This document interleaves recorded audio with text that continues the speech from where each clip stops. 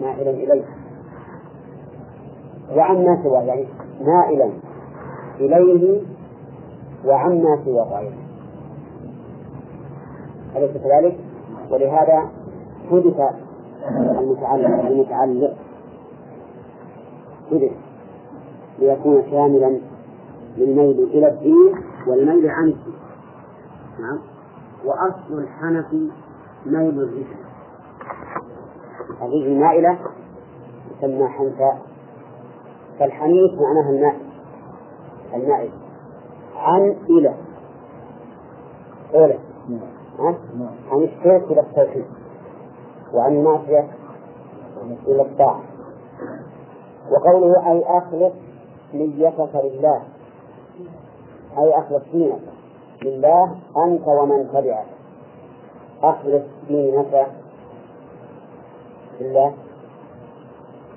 هذا تفسير معنوي لقوله أقم وجهك، أقم وجهك، ولو جعل أعم من ذلك لكان أولى، لأن إقامة الوجه تشمل الإخلاص وتمام الاتباع، لأن إقامة الوجه نحو الشيء يستلزم متابعته وعدم المخالفة، فيكون شاملا لإخلاص النية والاتباع اللذين هما أساس العمل. كل عمل لا ينبني على الإخلاص والمتابعة فهو باطل، لأنه إذا فقد الإخلاص صار شركا، وإن فقد الاتباع صار بدعة.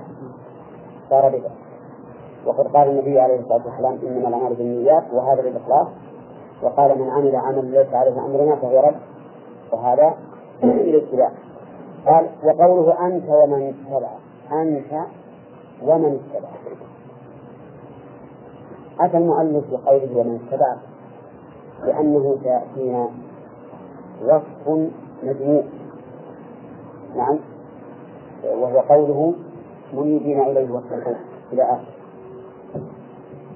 ولا يمكن أن تكون الحال المجموعة بمفرد، لأن الحال وصف، فكما لا يخبر عن الواحد بالجمع لا تجعل الحال جمع لواحد. وما ذهب إليه المؤلف صحيح من وجهين: أولا مراعاة اللفظ الآتي، والثاني أن الخطاب للرسول صلى الله عليه وسلم خطاب له ولأمته، خطاب له وللأمة، لأن زعيم القوم يوجه إليه الخطاب الموجه للجميع. يقول مثلا الركن في البيت، يقول للقائد اذهب إلى الجبهة الفلانية، اذهب إلى الجبهة الفلانية. من يريد؟ القائد ومن لا يريده وحده. فالخطاب لزعيم القوم خطاب للجميع، فالله عز وجل يوجه الخطاب للرسول صلى الله عليه وسلم، والمراد هو والأمة. الدليل على هذا قوله تعالى يا أيها النبي إذا طلقتم النساء فطلقوهن لعدتهن. طب يا أيها النبي، وبعده إذا طلقتم مو وحده وهو بل كل الأمة. ويدل لذلك أيضا قوله تعالى لقد كان لكم في رسول الله أسوة حسنة لمن كان يرجو الله واليوم الآخر، فنحن لنا فيه أسوة فنحن له تبع. إذا وجه كون الخطاب بخاص الرسول عليه الصلاة والسلام بالأمة له وجهان: الوجه الأول أن خطاب الزعيم خطاب له ولمن تبعه بدليل يا أيها النبي إذا طلقتم النساء فطلقوهن. الوجه الثاني أننا مأمورون باتباع الرسول عليه الصلاة والسلام، فكل خطاب له يؤمر به أو ينهى عنه فإننا تبع له في ذلك. والفرق بين الوجهين ظاهر،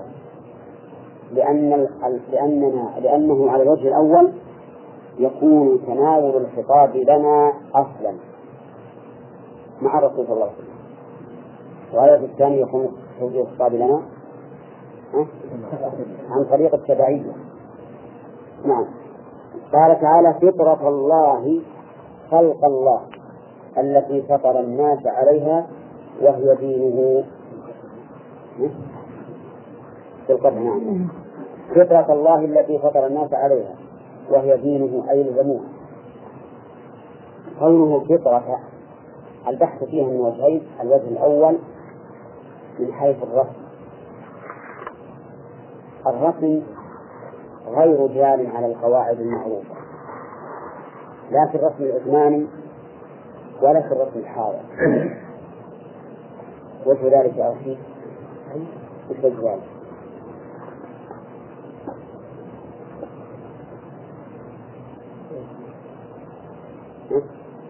نعم. نعم. النساء مطلقة يطرق وهي مرفوضة أولا لأنها مفرد، والمفرد تكون تاء فيه مرفوضة، وليس في القرآن سوى هذه فطرة مربوطة إلا هذه مفتوحة. هي مفتوحة ولا مطلقة؟ لا مفتوحة. هذه مفتوحة لأنه تقصد الكسر، أنها مربوطة ومطلقة. ها؟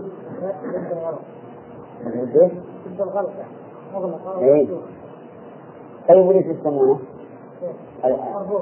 طيب وش بدل الربط؟ الإطلاق. طيب على كل حال هذا لأن خط القرآن يتبع فيه الرسم العثماني. واستطرادا في البحث اختلف العلماء رحمهم الله هل يجوز للإنسان أن يكتب المصحف على غير الرسم العثماني أو لا يجوز.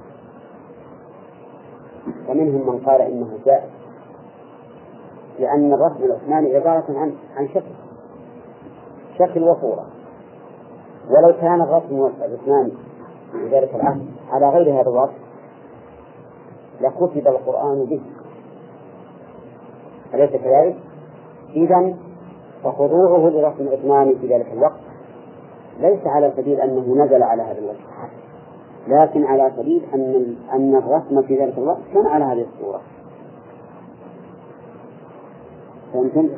ولا شك أنه لو كان على الصورة الموجودة حاليا لا شك أنه سيكتب عليها ولا لا؟ عليها. مثلا الصلاة الصورة الحالية بعد الصلاة لا ألف، يعني القاعدة الحاضرة الآن لام ألف، لكن على الرسم العثماني لام واو. لا الصلاة هذا ما نزل. الزكاة مثله، الربا بالواو، الربا بالواو لأن على الرسم الموجود بالألف. الحاصل إن نقول إن بعض العلماء يقول إنه يجوز أن يكتب القرآن على القواعد المعروفة حاليا. تعليلهم لأن هذا الرسم شك صادف أنه في ذلك الوقت على هذا النحو فكتبوا، وليس القرآن نازلا مكتوبا بهذا.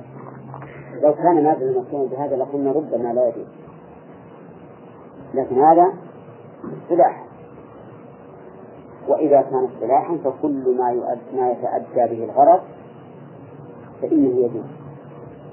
ومنهم من يقول إنه لا يجوز مطلقا أن يخالف الرسم العثماني،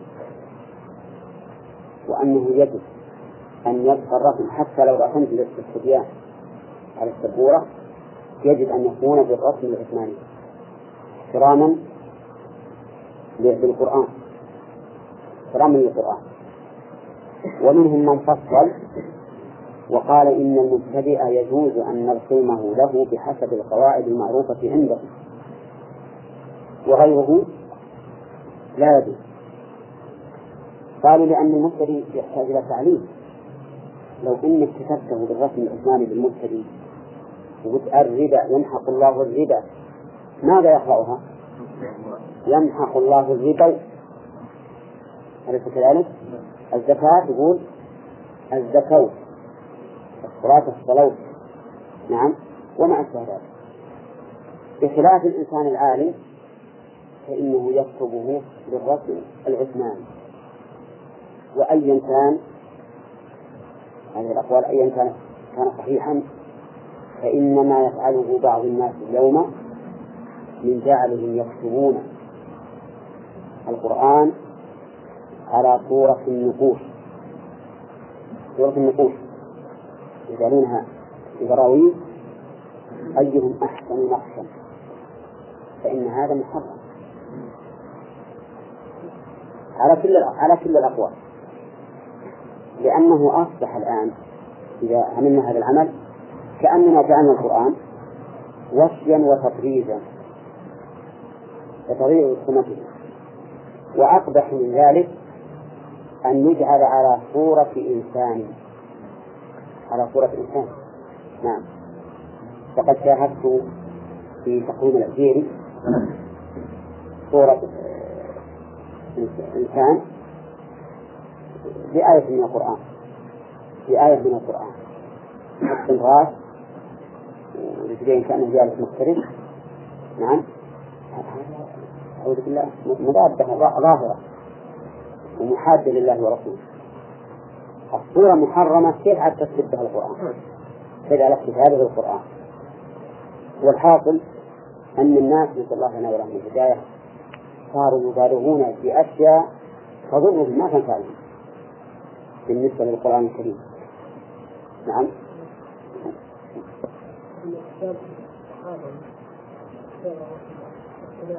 نعم.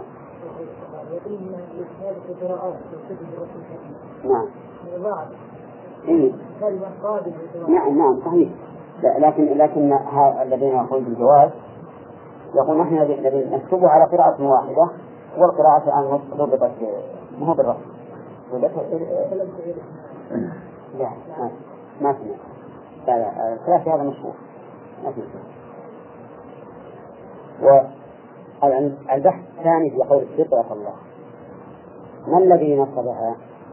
فطرة الله، نعم، الذي نصبها فعل محسوب قدره المؤلف بقوله إلزموا فطرة الله. ومثل هذا الإنسان يقولون إنه منصوب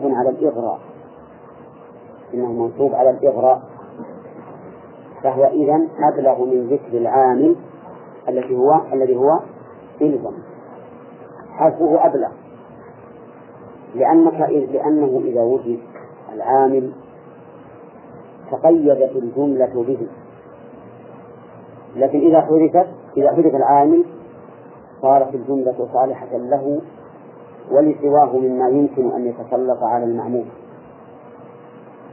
إلزموها، اعتنوا بها، تمسكوا بها، وما أشبه ذلك. فلهذا يقولون إنه منصوب على الإغراء وهو المبالغة في الحث. نعم.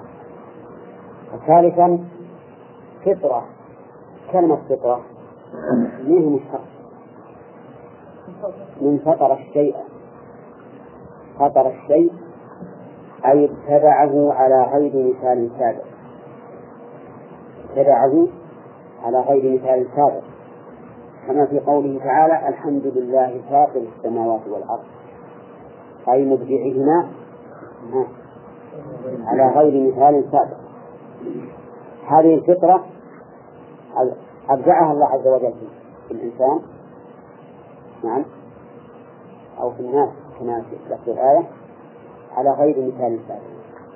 ولهذا قال فطرة الله خلقته التي فطر الناس عليها وهي دينه.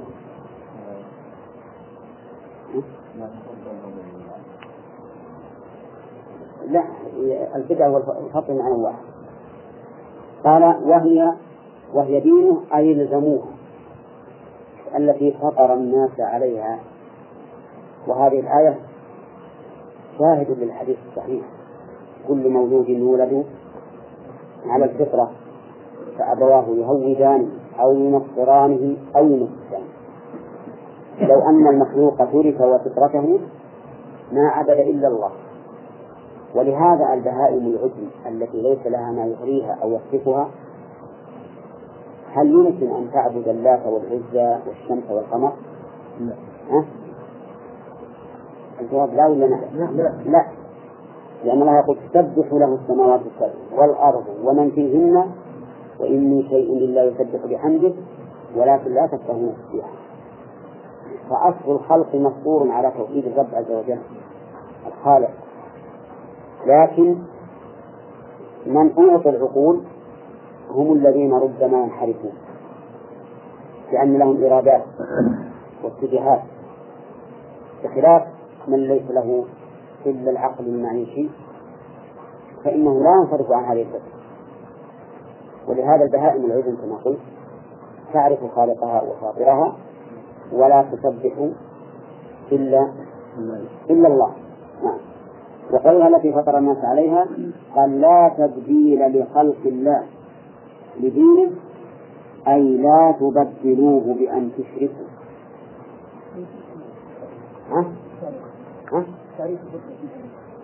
هو اللي أنا ذكرت قبل قليل. الفطرة معناه هو وجود الشيء أو إيجاد الشيء على غير مثال سبق، والمراد بالفطرة هنا توحيد الله ودين الله.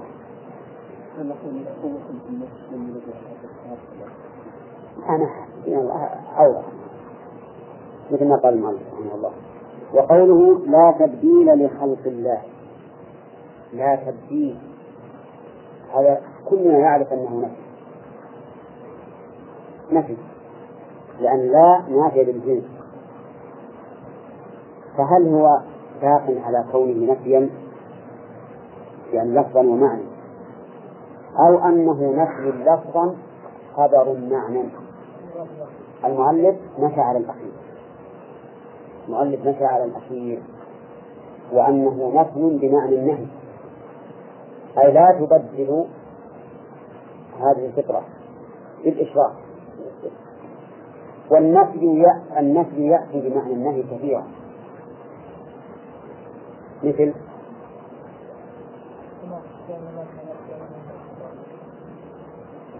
لا عليه كثير.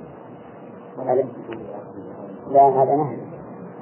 قال الله تعالى ألف لام ميم ذلك الكتاب لا ريب فيه،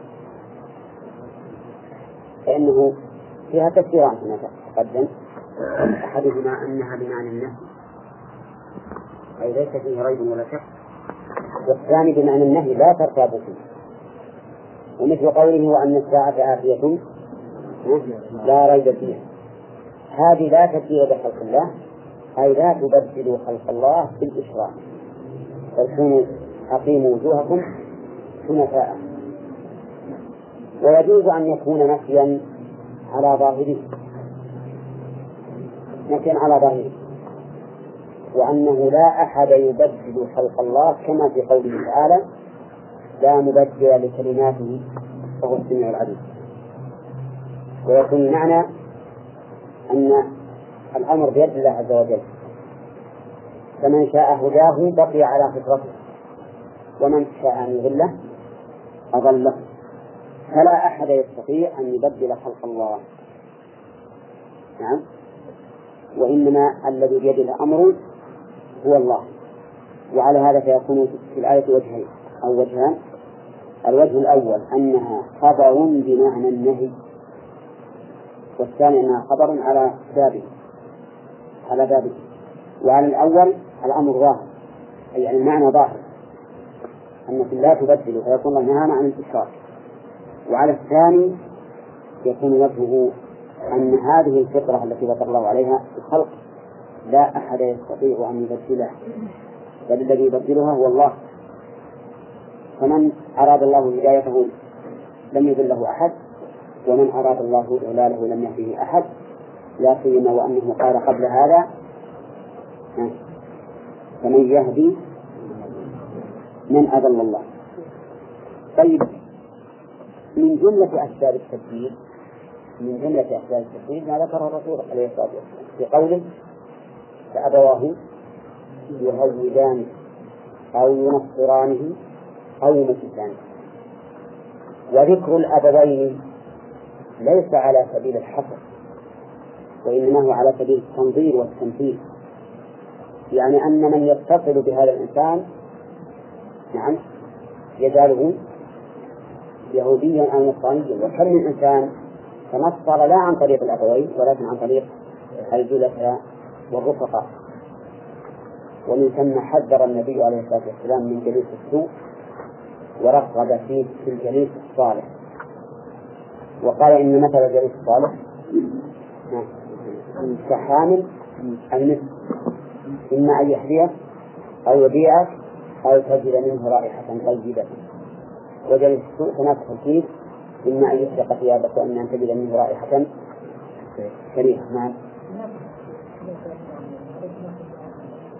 لا معناه يعني ما كان المؤمن هذا بمعنى أنه ممتنع غاية الامتناع، لأن ما كان وما ينبغي وما أشبه ذلك في القرآن تأتي بمعنى ممتنع غاية الامتناع. وما كان الله يضل قوم بعد إذ جاءهم.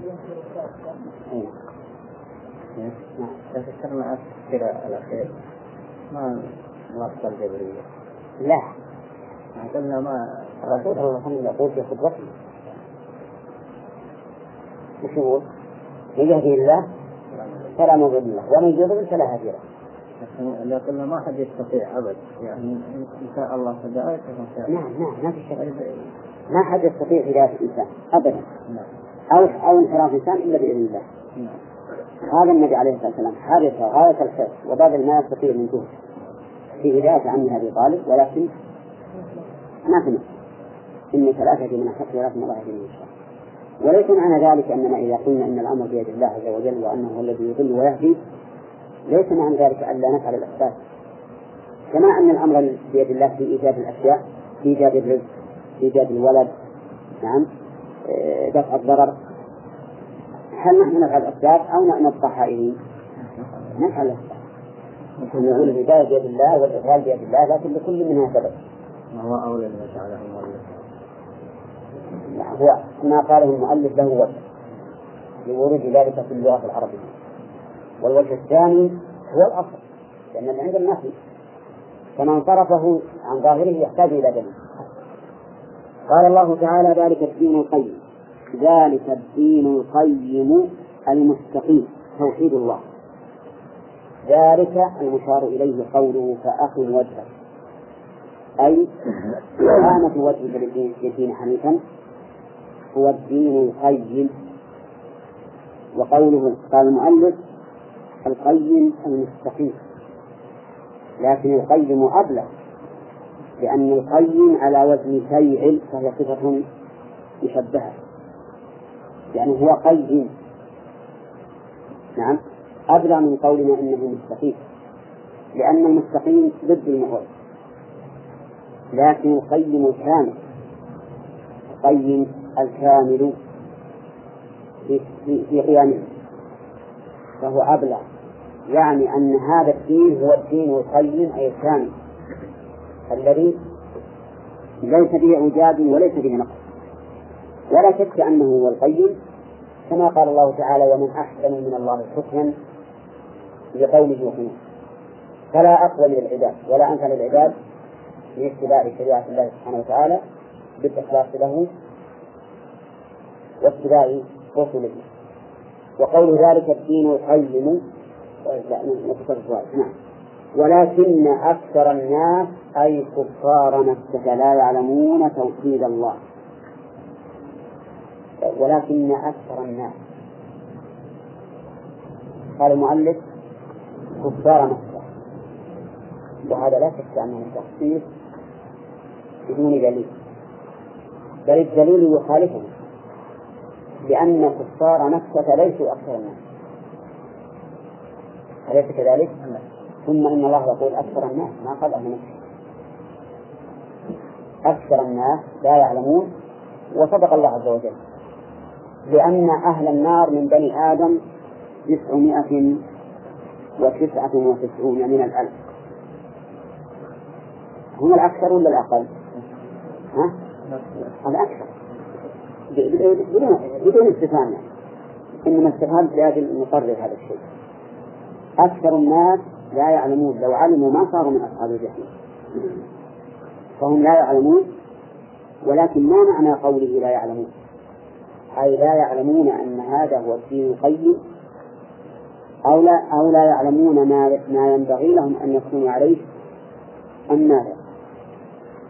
نقول الآية مطلقة فتشمل كل شيء ينافي هذا الدين، فمن خرج عن هذا الدين فإنه لا يعلم أن الدين قيم، وإن علم به ولم يتبعه صار علمه كالمعدوم. كذلك لا يعلم حقيقة أمره وحاله، وأنه يجب أن يكون دائما لله عز وجل بما دان به خلقه. كذلك لا يعلم ما يترتب على هذا من جزاء بالثواب الجزيل لمن قام به، وبالعقوبة والعذاب الأليم لمن خالفه. المهم أن حدث المفعول وش يقتضي؟ يقتضي العموم، وهذا قاعدة معروفة عند أهل العلم أن حذف المعمول يفيد العموم، وله أمثلة كثيرة في القرآن وفي كلام العرب، ومنه بل من أوضحه قوله تعالى ألم يجدك يتيما فآوى، ووجدك ضالا فهدى، ووجدك عائلا فأغنى. قوله فآوى الإيوة للرسول صلى الله عليه وسلم ولمن تبعه، ضالا فهدى الهداية له ولمن اهتدى بسنته، فأغنى الغنى له ولأمته، وأحلت به المغانم أو الغنائم ولم تحل لأحد قبله. المهم أن تخصيص المؤلف بقوله كفار مكة لا وجه له، والصواب أن أكثر الناس من بني آدم من كفار مكة وغيرهم لا يعلمون. نعم. نعم.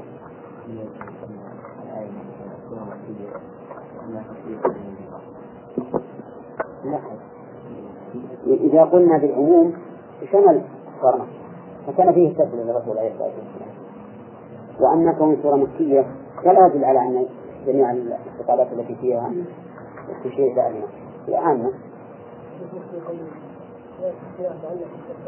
نعم. فهي مطلقة قرنها بتقوى الله. نعم. وهي مطلقة. نعم. قرنها بتقوى الله. الحديث من لم يدع قول الزور والعمل به والجهل فليس لله حاجة في أن يدع طعامه وشرابه. وتقوى الله ما لا نستطيع. لا. ها؟ أي نعم هم من بني آدم، ولهذا الصحابة رضي الله عنهم لما حدثهم بأنه بعث النار 999,000 فزعوا وقالوا يا رسول الله أينا ذلك الواحد؟ فقال لهم عليه الصلاة والسلام أبشروا فإنكم في أمتين ما كانت ذاتين ذات الشرفاء يأجوج ومأجوج. قال الله تعالى منيبين إليه واتقوا، منيبين راجعين. تعالى ضرب لكم مثلا من أنفسكم هل لكم مما ملكت أيمانكم إلى آخره.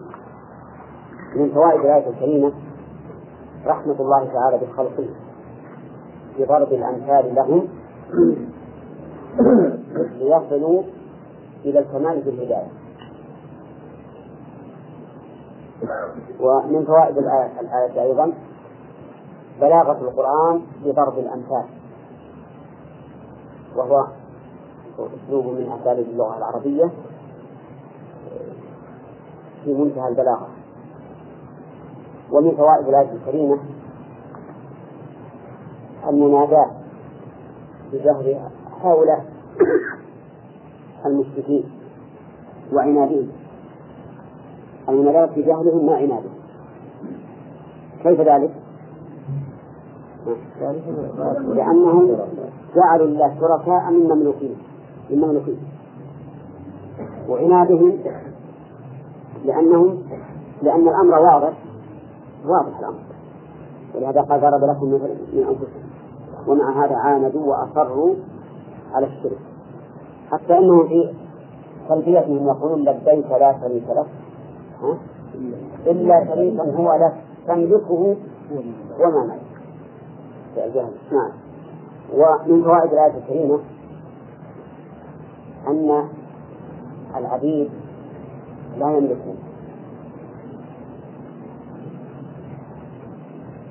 أن العبيد لا يملكون. توافقوننا على هذا؟ لا مثل المشاركة. وجه ذلك أنه إذا انتفت مشاركتهم لأسبابهم في أموالهم فغيرهم من باب أولى، وانفرادهم أيضا من باب أولى. إذا كان لا يملك المشاركة مع أسبابهم فالغير من باب أولى، والذي لا يملك المشاركة لا يملك الانفراد.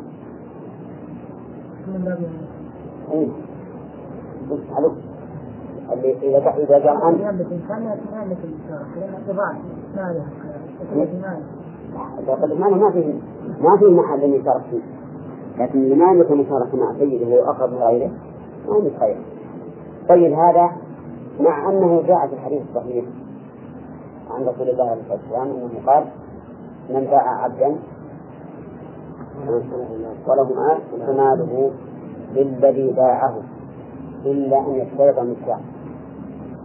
قال فماله للذي باعه، ولا تظن أن هذا من باب التناصر حيث أضاف المال إليه ثم قال للذي باعه ماله للذي باعه. كيف هذا؟ يقول لأن الإضافة هنا من الشخص بالتلبيس ولكنها للاختصاص، كما تقول سرد الدابة وزمام الدابة وحجرة الدابة فما أشبه ذلك، مع أنها لا تملكها. ومن فوائد الآية ما استدل به أهل الاشتراكية، حيث قالوا إن الآية تدل على ثبوت الاشتراكية لقوله فأنتم فيه سواء. أو رد عليهم الرد عليهم إيه معلوم استدلوا، ما كل من استدل بالشيء. الذين استدلوا على إنكار الصفات بقول ليس كمثله شيء يطاعون، أما ما فيها دليل، يعني ما فيها دليل على ثبوت الاشتراكية خلافا لمن قال ذلك، بل فيها دليل على نفي الاشتراكية، لأن قوله فأنتم فيه سواء من مدخول النفس هل لكم، يعني ما يمكن أن يكون هكذا. أيوة الناس ما يكون فالمملوك لا يكون شيئا. ومن فوائد الآية الكريمة أن هذا القرآن مفصل للآيات، لقوله كذلك نفصل الآيات. ومن فوائدها أيضا أنه لا يدرك هذا التفصيل إلا أهل العقل. الدليل لقوم يعقلون. ومن فوائدها نفع العقل، لأن به يدرك الإنسان هذا التفصيل الذي يفصله الله عز وجل. طيب ومن فوائد الآية الكريمة إثبات عظمة الله وقوله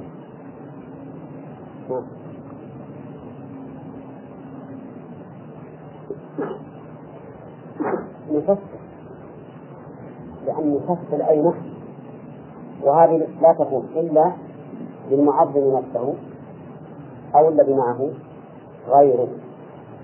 وكونه معه غيره ممكن إذا يكون دالا على التعظيم. ومن فوائد الآية الكريمة أيضا أن المعبود من دون الله ملك لله.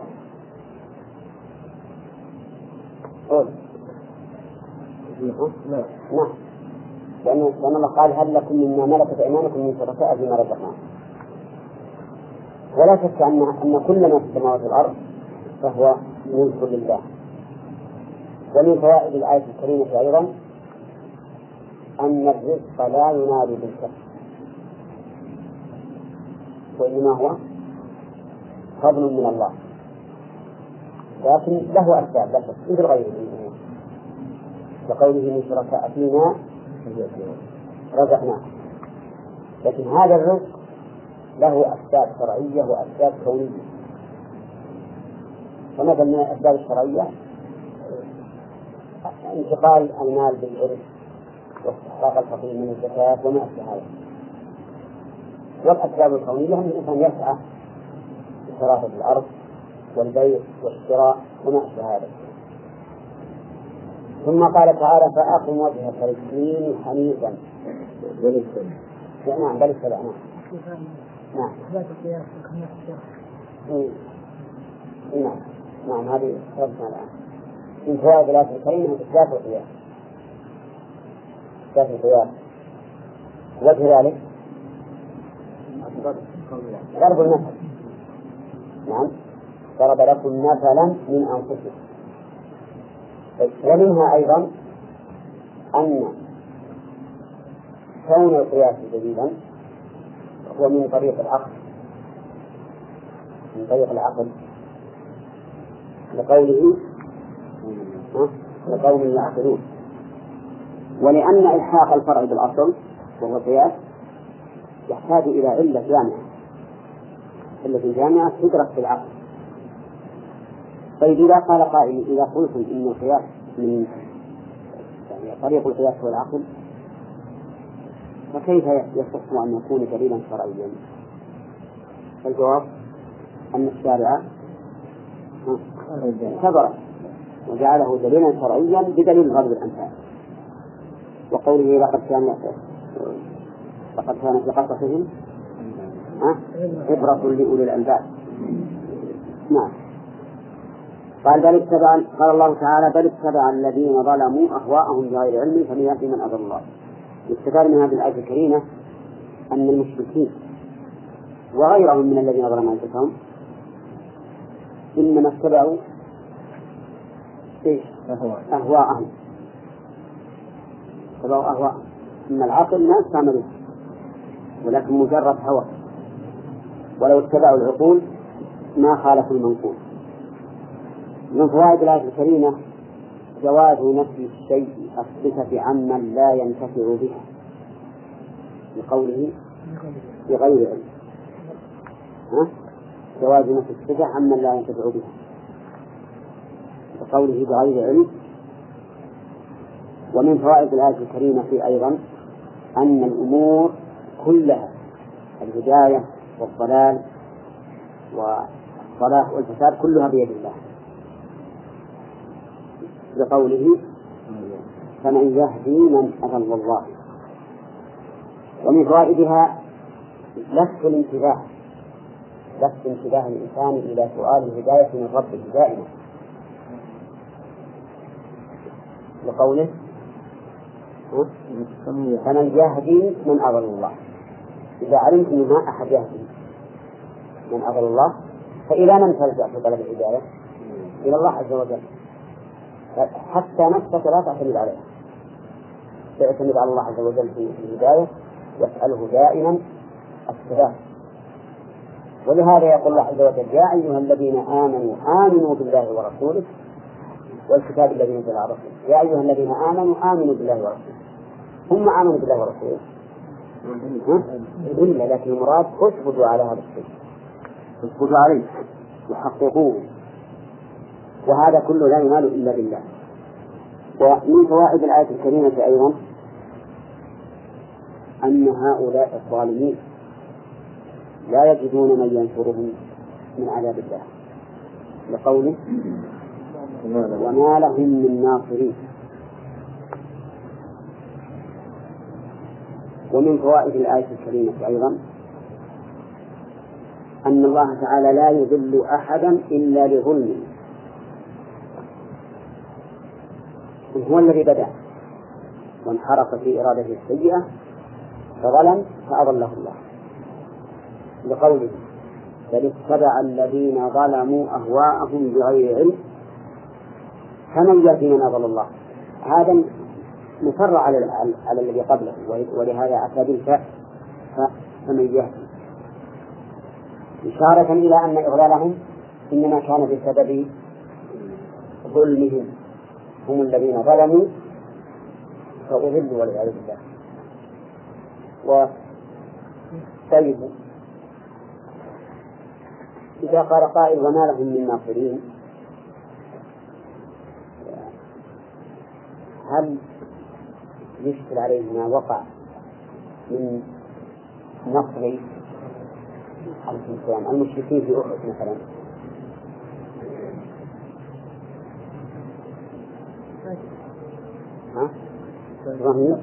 في أحد حصلت هزيمة على المسلمين، ومعلوم أنه انتصار للكافرين، لأن الهزيمة لخصم انتصار للخصم الآخر، ولهذا قال أبو سفيان اعلوا هبل في ذلك اليوم. فهل ينافي الآية الكريمة؟ ما لهم من ناصرين من دون الله، بإرادة الله ينصرون، لكن بدون إرادة الله إذا أراد الله خذلانهم ينصرون أحد. طيب وجه غير هذا؟ فين؟ لأن هذه تربية للمسلمين، هذا يربيهم، يعني كأن نصرهم ليس لأجل أن ينتصروا، ولكن لأجل ابتلاء الآخرين. ابتلاء الآخرين. ولهذا كانت العاقبة للمؤمنين، كانت العاقبة للمؤمنين. نعم. بل قال الله عز وجل مشيرا إلى الحكمة من انتصارهم، قال ليقطع طرفا من الذين كفروا، ليقطع طرفا من الذين كفروا. قال أهل العلم إن انتصارهم هذا يؤدي إلى أن يتشجعوا على محاربة الرسول عليه الصلاة والسلام حتى يكون نهايتهم أن يقطع طرف منه. طيب على كل حال نقول هو في الحقيقة ليس هذا الظهور على المسلمين نصرا لهؤلاء، ولكن من أجل الإثبات بالنسبة لهم والابتلاء والامتحان بالنسبة للمؤمنين لمخالفتهم. لقول حتى إذا قتلتم وتنازعتم في الأمر وعصيتم من بعد ما أراكم ما تحبون، يعني حصل ما تكرهون، بعد ما أراكم ما تحبون حصل ما تكرهون. ثم قال تعالى فأقم وجهك للدين حنيفا. نعم.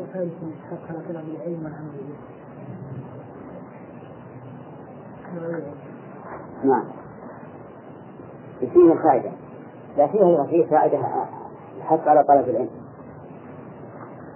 والعمل به، وقوله بغير علم. وهل فيه دليل على ما ذهبت إليه الجبرية لقوله فمن يهدي من أضل الله؟ قلنا قبل قليل إنه ليس فيه دليل، لأن إضلال الله لهم كان بسببهم، فيكون هم السبب، بدليل أنه قال بل اتبع الذين ظلموا أهواءهم، فكانوا هم الظالمين أولا فأضلوا والعياذ بالله. ومن فوائد الآية الكريمة الرد على القدرية.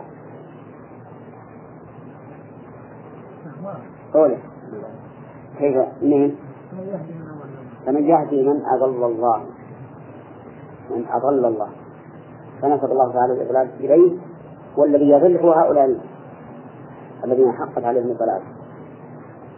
فدل هذا على أن فعل العبد في تقدير الله وخلق الله، في تقدير الله وخلقه. فإذا قال قائل هذا مشكل أن تقولوا إنه بخلق الله وهو فعل الإنسان، وهل يمكن أن يكون الشيء الواحد مفعولا بفاعلين؟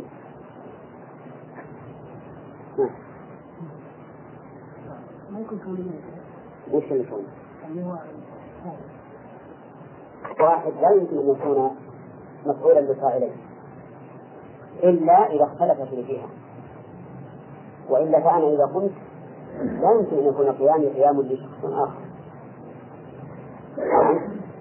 وأن يكون فعل لفعل آخر، هذا مستحيل. لكن إذا اختلفت الجهة صح ذلك، فيقول إن فعل العبد بالنسبة للعبد فعل مباشر له،